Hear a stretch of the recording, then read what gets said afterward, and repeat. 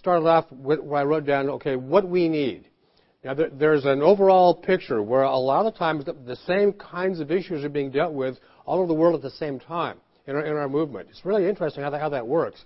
It's a pattern. This is an issue, this is a problem, so on and so forth. So, again, the things I wrote down were things I heard 3 or 4 times quickly. So there's a certain direction that they're going without talking to each other. How about this one? What we need most. Now, I'm not saying what they need most. Because when I say what we need as a movement, they were saying as a movement. That's what we need. We need too. That's what I think. What we need most. And it's so simple. Here's what they addressed. We need most the empowering of the Holy Spirit. Are you listening? Miracles, healings, supernatural events. And they're starting to happen across the movement. They started giving testimonies. And you're thinking, well, that's stuff you see on TV, and that stuff happened a long time. Hang on, okay? So the question is that something new? New for Jews? If we have an outreach to Jews, isn't that kind of new? Well, Michael Wolf's class, and this is motivation to get these tapes, okay? He said, well, the book of Acts, you've heard me say this too, that's how it was. And it can be that again. And the book of Acts is filled with miracles, healings, supernatural events, angels showing up on the scene. It was surprising people. But nonetheless, that's the way it was. Those are Jews. And our prayer is that's the way it's going to be with all of us. And they started talking about the prayer requests that have gone out for healings. And it's on, legitimate healings that you can document are on the rapid rise. Some of these from their own wives and families. I mean, enormous, big things, huge things. So, it can be that again. It went to Acts 1:8. Again, a part of the initial vision of the Great Commission. Yeshua said, you will receive power. That's what we need. When the Holy Spirit comes upon you. It's not how much you know, not how much you study, not how much you learn, not how many degrees you have. It's the filling of the Holy Spirit. I mean, in the book of Acts, these were fishermen and farmers that changed the world. And nobody stopped them. I mean, they kept putting them in jail. My topic at the conference is from Acts where Peter, they were going to kill him. They killed James. That's a different story. Before he could do anything. And I've often wondered about that. He was trained up as a special apostle in the inner circle, the inner 3, Peter, James, and John, and had this special, and then there's time to go and he gets killed. I go, wait a minute. All that training for what? I don't know. But when he got killed, they said, hey, this is working fine. Now let's kill Peter. So they put Peter in jail, and they're going to kill him, right? Well, my 45-minute talk is about this event. That is one of the funniest stories in the entire Bible. There's a lot of humor in Scripture. Because this was happening to Peter, and it was so amazing he couldn't believe it himself. The angel actually slaps him. You know, and there's a point, and seriously, smote him. The word smote means, yeah. Okay, one of the funny parts about that story is he gets released supernaturally. I mean, he's chained to 2 soldiers. The chains fall off. An angel appears, this bright light. Nobody else wakes up. And it's cold. It's April. We know the month. It's cold. The angel said, first of all, put your shoes on. Like, okay. He said, put your jacket on. It's cold outside, Peter. Okay. As they walk past each door, the cell doors open all by themselves. Kind of cool, huh? They get to the main gate. It opens up. They get to the street, and the angel says, see you, bye. Peter goes, I perceived that was real. I'm out of jail. So he goes to the house of John Mark, where there was a prayer meeting being held. And the purpose of the prayer meeting was that he might be released. All right, so he's knocking on the door. This is hilarious, if you ask me. The other part is, too, as you hear the whole teaching, the encounter with the angel is downright funny. The wording is hilarious. The angel probably was just laughing. So he gets to the house, right? They're hiding. The disciples are hiding because they're trying to kill them all, one by one, right? Knocking on the door. Well, they're having a prayer meeting. So they send a servant girl named Rhoda. And the term for her is that she's probably 6th grade. Well, we can spare you. You're just a kid. But we're praying. You know, why are we praying? We're praying for Peter's release because he's in prison. That's why we're having this prayer meeting. So she goes to the door. You know, who is it? It's Peter! She was excited, so excited she doesn't let him in. He's out in the cold, on his back. And one of the things you never, ever do, there's religious etiquette, you never interrupt a prayer meeting. Never. Everybody, guess what? Peter's at the door. Literally, they say, you are nuts. It actually says that. Why do you think we're having this prayer meeting? We're praying that he'll be released from prison, supernaturally.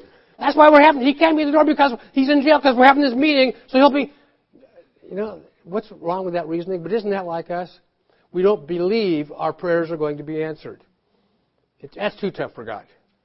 You know, but the prayer was answered. But it says about Rhoda, for joy, she ran the other way to tell him. Anyway, they still wouldn't believe her. Finally, when they let him in, he tells them the whole thing. But the point of it being is a little bit of a point that we're kind of like that sometimes, huh? We pray for things, miracles, but we don't expect God to answer the prayer. That's not faith. That's not faith.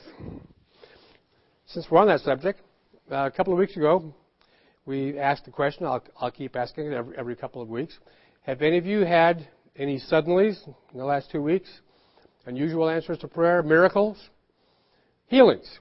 Healings are legitimate ones, are on the rise across the movement. I know some of you have been praying.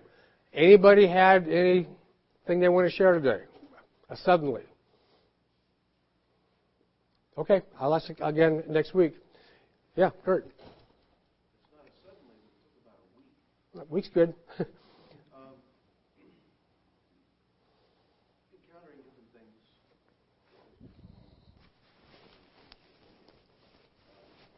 We get into some difficulty in figuring situations where someone is manipulating. We prayed about a week ago that these things would be manifest dramatically and be made obvious. And we received confirmation last night that it's going full swing. And this particular situation is being quelled because of these things are being exposed. So it's really quite a blessing to be able to see things happen. And then in the same hand, praying that restoration is complete. You know, that reconciliation will happen. So restoration can be made. Good. So Good. we're praying for it, but in love. Right. So there's no injury. Right. Mostly. I don't want to steal any of Jack's thunder, but his is humorous like Gideon, but I think even more so. He starts to hear from the Lord. When he prays, that he hears from the Lord. So God says, okay, starts talking to him. And then it's like, well, okay, if this is really you, then do this. It happens. Well, if this is really you, then do that. And it's like, this is better than Gideon. Jack, what do you think's happening? Why do you hear this? It was dramatic answer to prayer. And it was suddenly, it came just like that. He said the words and the answer was there. And just like too good to be true, he did it again. Okay, let's do that again. A little like Gideon. Okay, one more time. Don't get mad. Just one more time. Okay, one more time. But it's like it really is an example of how suddenly he can answer a huge prayer. And it actually changed his whole outlook on the future. So I can't wait till next week. Now, Book of Acts. It can't be that way again. Acts 1:8. You will receive power when the Holy Spirit comes upon you. Power to do what? To be witnesses. To be witnesses of what? Of Him. Witnesses of Him, not other stuff. We have people that want to be witnesses of other things. We'll get there. Maybe today. Okay, we're kind of getting there today. 3 different teachers said this. Now, when you get back, read Acts 26 to your congregation. Do Acts 26. Be what Acts 26 says. I go, well, maybe that's something I should look up. Turn to Acts 26. Acts 26. While you're turning, I was spoken to dramatically as well. I can't do 2 things at once. Hang on. Okay, there's Acts 26. Okay. Okay, these teachers referred us to Paul's example in Acts 26 concerning connections that are happening to all of us today. I'll get there in a moment. I'm going to read a part of that. But I was spoken to dramatically. And the group that was back there, that's all I said to them, that I got some specific direction. But what I got was specific direction on what we're to be teaching, and it's going to start soon, maybe next week. And it was dramatic that our congregation needs this. And I was like Peter. I go, well, that might be just me. And so I asked several ways, and the answer got louder and louder and louder. So next week, I'm going to tell you what that is. I'll come back next week. There's a reason. There's a reason. Next week. All right, Acts 26.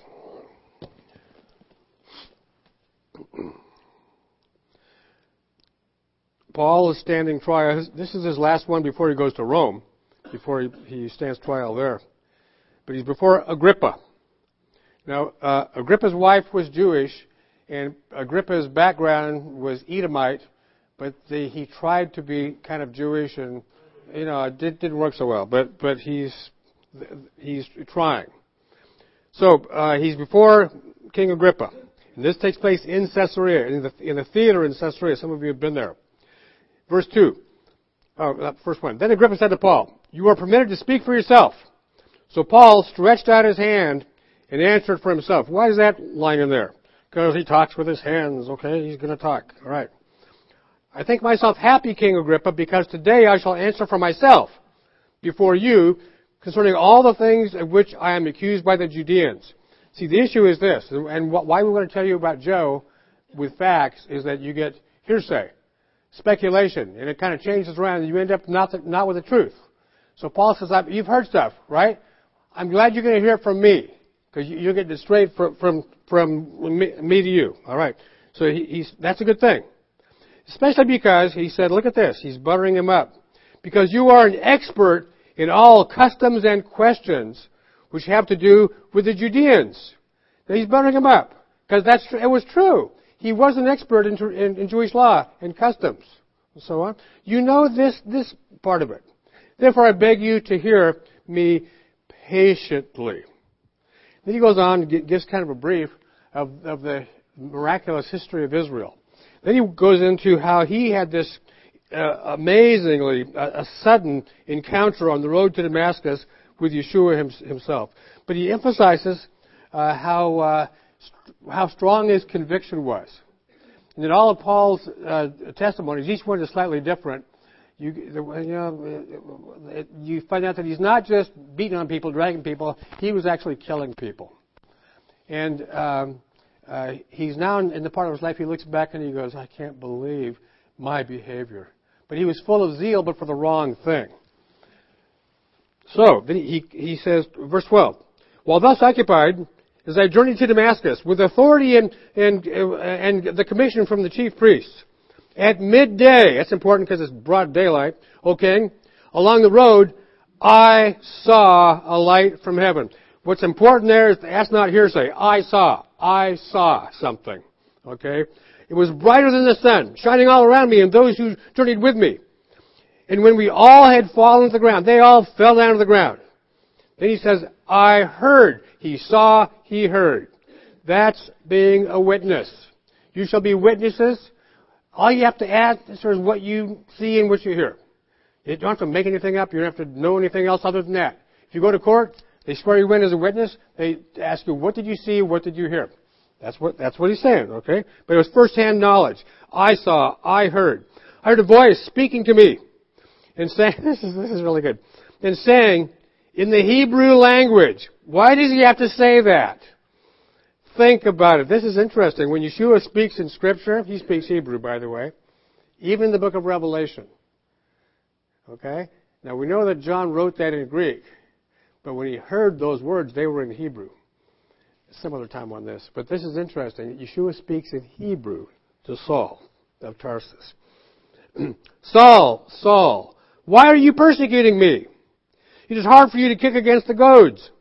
Well, first of all, you see the word Saul, Saul. You're getting the really short version, by the way, today.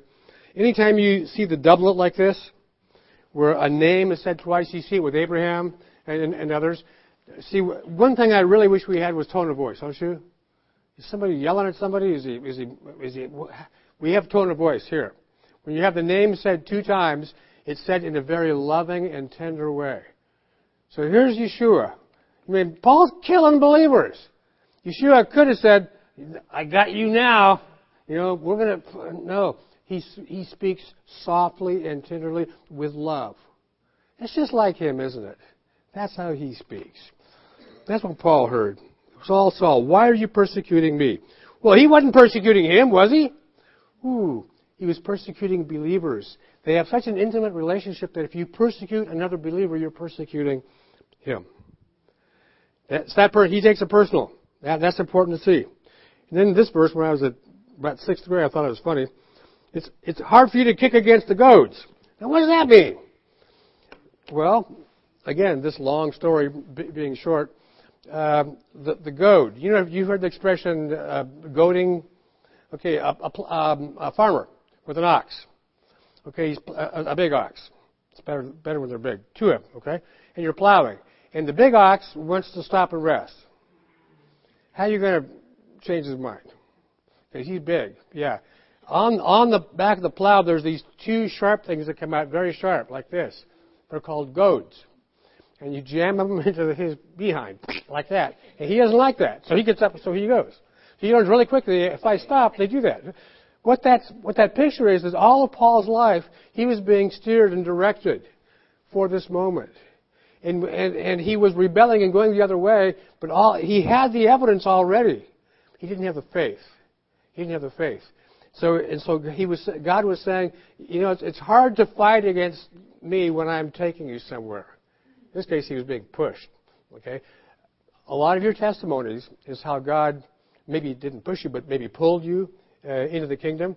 There have been some famous people that will say things like this: I was brought into the kingdom kicking and screaming. The overwhelming grace of God sometimes takes us there, and we can take no credit for anything. We're fighting all the way, just like he was. But God has a plan and a purpose. So that was what the Lord was saying to Saul. So I said, this is his personal testimony. So I said, who are you, Lord? Now, he used the word Lord there. That's pretty, okay, there's some change going on. And he didn't want to hear this. I am Yeshua, whom you are persecuting. The I and the you. I am Yeshua, whom you are persecuting. I'm dead meat. I've had it. At least Yeshua could have said, well, why don't we let's talk about this list of sins and you can have a repenting ceremony and we can baptize you or something. No. Didn't bring anything up of the negative. Nothing.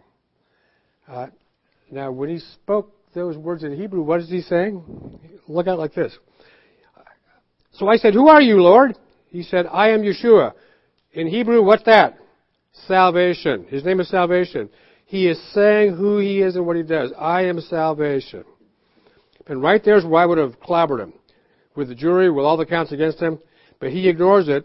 Verse 16, but rise and stand on your feet. Now, this applies to all of us. For I have appeared to you for this purpose. Here's the purpose. To make you a minister. Now, he's the one who does it. And a witness. Both of things which you have seen and of the things which I will yet reveal to you. Here's what's going to happen. I will deliver you from the people. The word Jewish isn't in there. Both Jews and Gentiles. As well as Gentiles. The nations. To whom I now send you. The least likely person to go to the nations. The expert in Torah. But look at this little outline. And again, this is a part of the calling on our life. Because what Paul taught about us as believers, he said, if you take it serious, if you are a true disciple, a disciplined learner, Yeshua kept saying, follow me. Follow me. It's the temptation is to follow somebody else or something else, but no, he said, follow me. Follow me. When we follow him and become his disciple, a disciplined learner, we then can represent him. And Paul called us ambassadors. You're an ambassador of the Messiah. In the way the government is set up, an ambassador personally represents the president to some other country. We have been called to personally represent Yeshua. I guess my question is, are you doing it accurately? Are you doing it accurately or inaccurately? It's a huge responsibility.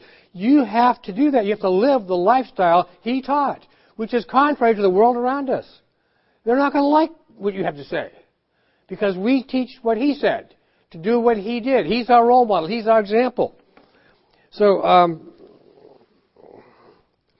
if we're going to be an ambassador, then here's what ambassadors do. He said, I now send you. That was his commissioning. He's now a missionary. To open their eyes. To turn them from darkness to light. From the power of Satan to God. That they may receive forgiveness of sins. And an inheritance among those who are sanctified by faith in me. Wow. To bring the message of salvation of Yeshua, the Messiah, who died for their sins. To open their eyes spiritually. To take them from darkness to light. The book of John starts, and the book of Genesis starts, we're all in darkness. But God says, let there be light. In the book of John chapter 1, it talks about the Messiah being the light. And to have that contrast, you have to have the darkness. So we have a message, but He is the solution. He's the answer. He's giving His testimony before Agrippa. Then he goes like this. Therefore, King Agrippa, I was not disobedient to the heavenly vision. I did what God said, but declared first to those in Damascus and in Jerusalem, and throughout all the region of Judea, and then to the nations, that they should repent. Here's that little outline again. That they should repent. Turn to God. That's teshuvah in Hebrew. And do works befitting repentance. See, it's not just the concept of faith alone. It's like James teaches. If you have true faith, your behavior will change. What he said is, show me your faith by your works. That's just the test. The works don't bring you salvation, but they demonstrate who you are. In this case, there was repentance from sin, turning from sin. From sin to what? To righteousness, to Him. For these reasons, the Judeans seized me in the temple and tried to kill me. Therefore, having obtained help from God, to this very day I stand witnessing, see Acts 1:8, you shall be witnesses, witnessing both to small and great. Now, this is huge. Paul the Apostle, the Pharisee of Pharisees, having a long string of PhDs. Some people say he was the most brilliant mind of the time, or maybe of all time. I mean, this brilliant, brilliant genius. And look at the humility here. Contrasting to other people you may have seen on TV or radio or whatever. He says this. I stand witnessing both to small and great. It doesn't matter if it's a little group or a big group. If it's 5 people, I go and talk to them. If it's a stadium full of people, I go and talk to them. It doesn't matter. Because the value is these are people that God loves. And I know something they need to hear. It doesn't matter the numbers. It doesn't matter if they pay me or not or how much they pay me. I'm going to go because they need to know what I know. And I'm the light that shines in darkness. But I like the attitude of small and great. Because there are people, you probably know some of them on TV and stuff, that when you call them to have them come and speak, well, their fees are astronomical. Now, wait a second. What went wrong somewhere? Paul, the example, says, I go to small and great. People call me to speak, and that's usually one of the questions. Well, how much do you charge? I don't charge anything, okay? And I never will. And there's not a value you can put on, I come for this much money. But it bothers me when people do, a lot, when they say, this is my minimum. And then on top of that as well, then the hotel, and then the food, and then this and this. Now, wait a minute. That bothers me. This is the right way. I go to small and great. And as Jonathan Kahn keeps saying, when you hear a CD, he is being used by God in a mighty way. He will say, I'm dust. I'm nothing. I'm nobody. And as he began to share with our group about the book, The Harbinger, on how it was written, he was writing it so fast while he was doing this, so fast that he had to stop and look at what he was saying because it wasn't him. It was God putting this in print. Anyway. So he's talking to Agrippa. I witnessed to small and great, saying, now this is important, saying no other things than those which the prophets and Moses, that's called Torah, by the way, the Tanakh, said would come. He's saying, that's all I teach that, and how Yeshua came and all of that talked about him. He is the main thing. It's all about the Scriptures pointing to who the Messiah would be. In other words, I teach the Bible is what he's saying. That's what I teach. He could have said, well, the oral traditions and this and that. He did not do that. He said the Scriptures. So, that which the prophets and Moses said would come. That the Messiah would suffer. That he would be the first to rise from the dead and would proclaim light. There's the light again. Light to the Jewish people and to the Gentiles. That's our message right there. All right? I mean, putting it in a nutshell, that is it. We make it so complicated sometimes. That is it.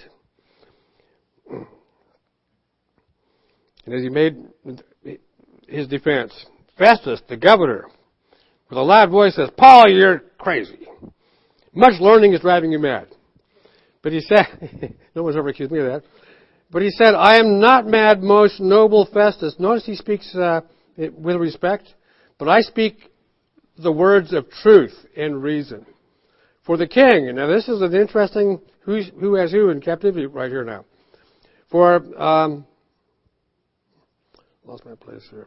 For verse 26. For the king before whom I also speak freely knows these things. For I am confident that none of these things escapes his attention, since this thing was not done in a corner. And then he does something unexpected. He turns to King Agrippa. He says, King Agrippa. Now who's on trial? Who's on trial? King Agrippa. Do you believe the prophets? It's another way of saying, do you believe the Bible? Do you believe the Bible? He's on the spot. But he rescues him. He says, I know that you do believe. Interesting. King Agrippa believes the Bible, isn't it? Is he saved? No. I know you believe the prophets. I know that you do believe. Then Agrippa said to Paul, you almost persuade me to become a Christian. Come back to that word in a second. Paul said, I would to God that not also you, but also all who hear me today might become both almost and all the others such as I am, except for these chains. I'm free inside, but I'd like to have those taken off as well. So what's happening here? Well, a very, very dramatic moment. Agrippa, correctly so, Paul is pointing out, he believes in the Scriptures. He believed in Torah. He believed in the prophets. But that wasn't enough. Do you see that in this case? That was not enough. Being Torah observant, that's something you do. Okay? When you observe, you do things. Okay? Being Torah observant will not get you to heaven. It will not forgive your sin. It doesn't guarantee your eternal destiny. But what the other part of that message does, by trusting in Yeshua, only in trusting in Yeshua, and faith in Him, can do that. So the other, while it's very important, and we believe it, the next step is the most important step, by putting your total faith and trust in the Messiah Himself, in Yeshua. And that's the message. And quite frankly, if all it took was belief or faith in the Scriptures alone, then Yeshua wouldn't have had to come and die. But all of that points to Him. Are you trusting Him? Is your faith in Him? And in the overlapping teachings, our identity came out again. We just did this at Hanukkah, right? And here's the quote. I heard it like 3 times. The IMCS, as includes us, this is me. What we need is to be a Spirit-led, Bible-based, Yeshua-focused congregation and individuals. That's what we need. That's what we need. And that statement is made by our leadership in the IMCS. So it's not just the knowledge we have. It'll be the smartest or the most graduates. But Spirit-led, like in the book of Acts. Bible-based. We believe the Scriptures cover to cover. Yeshua focused. He's the focus, not the other stuff. We get people arguing almost to the death about some little teeny thing that makes no difference in eternity whatsoever. It doesn't make any difference at all. None. Don't fight like that. Back to Hebrews 11, we talked about it with the kids earlier. Without faith, it's impossible to please Him. Faith, not works, is the essential ingredient. But James said, if you have faith, you will have works. It'll be automatic. You will do the works of righteousness. You will love people. And you know, when you're arguing with that little verse, if you win the argument, you probably lose the friend. Where's the value? The value's in people. It's in people. Just give them time and they'll come around to your position because you're right. Right? You're not. Okay. You mean to tell me that one of us, I could maybe say at one point, I was wrong? Is that possible? That's possible. Some of the rabbis and I were talking about that horrible concept. And one thing we have in common is that all of us pray that some of our teaching tapes in the past would be stolen, burned, disappear, and no one listens to them. Because we've since learned and grown, and we said some things we're sorry for. And I honestly pray that some of those don't get to anybody. I don't want people hearing that, because I was wrong. I was wrong. And you need to say that to you sometimes if you've been wrong. It's healthy. So anyway, Hebrews 11, the faith. We talked about the kids with Jericho and lap 4 and 5 and so on. But this morning when I was getting up, this is all coming together, and I was reminded to remember some of the promises of Scripture. We talked about the Great Commission. We saw the one in Acts 1:8. In Matthew 28, all authority has been given unto me in heaven and upon earth. Go therefore and make disciples of all nations, teaching them the things, how to observe the things I taught you, and immersing them in the name of the Father, the Son, and the Holy Spirit. What's the next line? Really, that's the most important one. The next line. For I'm with you to the end of the age. What came out in several of the teachings was, remember His promise of His presence with us. He has promised to be with us in all that we do. Let's not forget that. The power and the authority of His presence with us. Because that's what we need. His presence with us. We need to plug in and tune in to that. The directions in that Great Commission of His presence and His promises.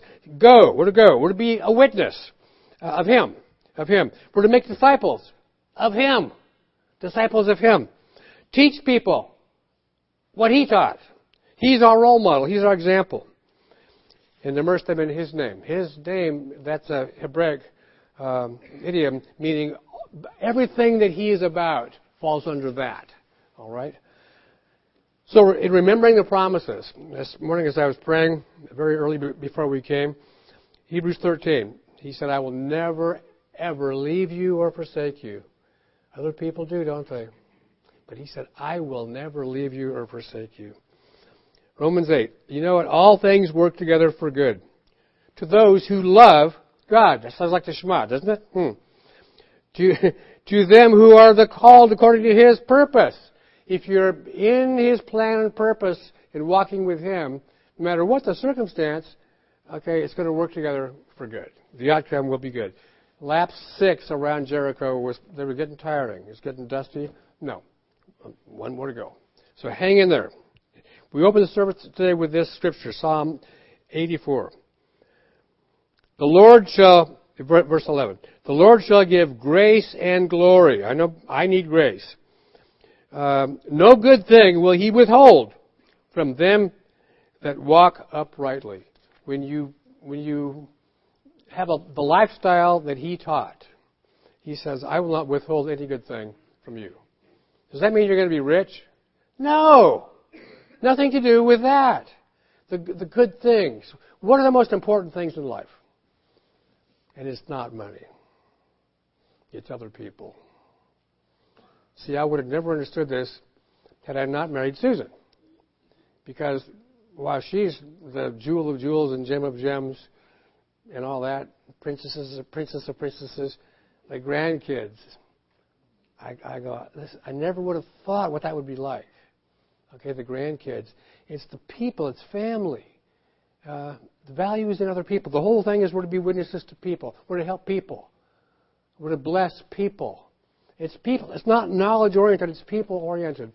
When we represent the Messiah, we're supposed to act like Him. He cried sometimes. He loved little kids. He wanted to bless them, and he got mad at the disciples when they said, they're not important, they're really important. When people were hungry, he fed them. He didn't say, well, as soon as you sign up for our group here, no. When they were hungry, he fed them. And we need to, the bottom line is we need to be like him. Hebrews 4, his invitation, I love this, to come into his presence. Let us come boldly to the throne of grace, that we may obtain mercy. And that's a good one. And find grace to help in time of need. Anybody have a need in this room? Anybody have a need? Anybody need us suddenly? If you were to approach, listen carefully, the throne of grace of the King of Kings, you're invited in, what would you ask him? What would you ask him? Well, right now I want you to bow your head and ask him. Ask him. In quiet prayer. But ask him for the impossible. The thing that you need the most, that your lack of faith is saying that can never be. Ask him for it. Right now, just ask him for it. In the next couple of weeks, we're going to ask if you've had a suddenly. Or if you've asked for those things that he wants to give to you, you'll receive those. We want to hear about answered prayer. But you've been invited into his presence. And you have the right to be there because you're one of his children. You're a son or a daughter of the King of Kings. He invites you in, and he wants to hear what you have to say. What one thing would you ask him for? What is that? And secondly, when he goes to speak to you, what would you like him to say to you? Think about it. Let's all stand.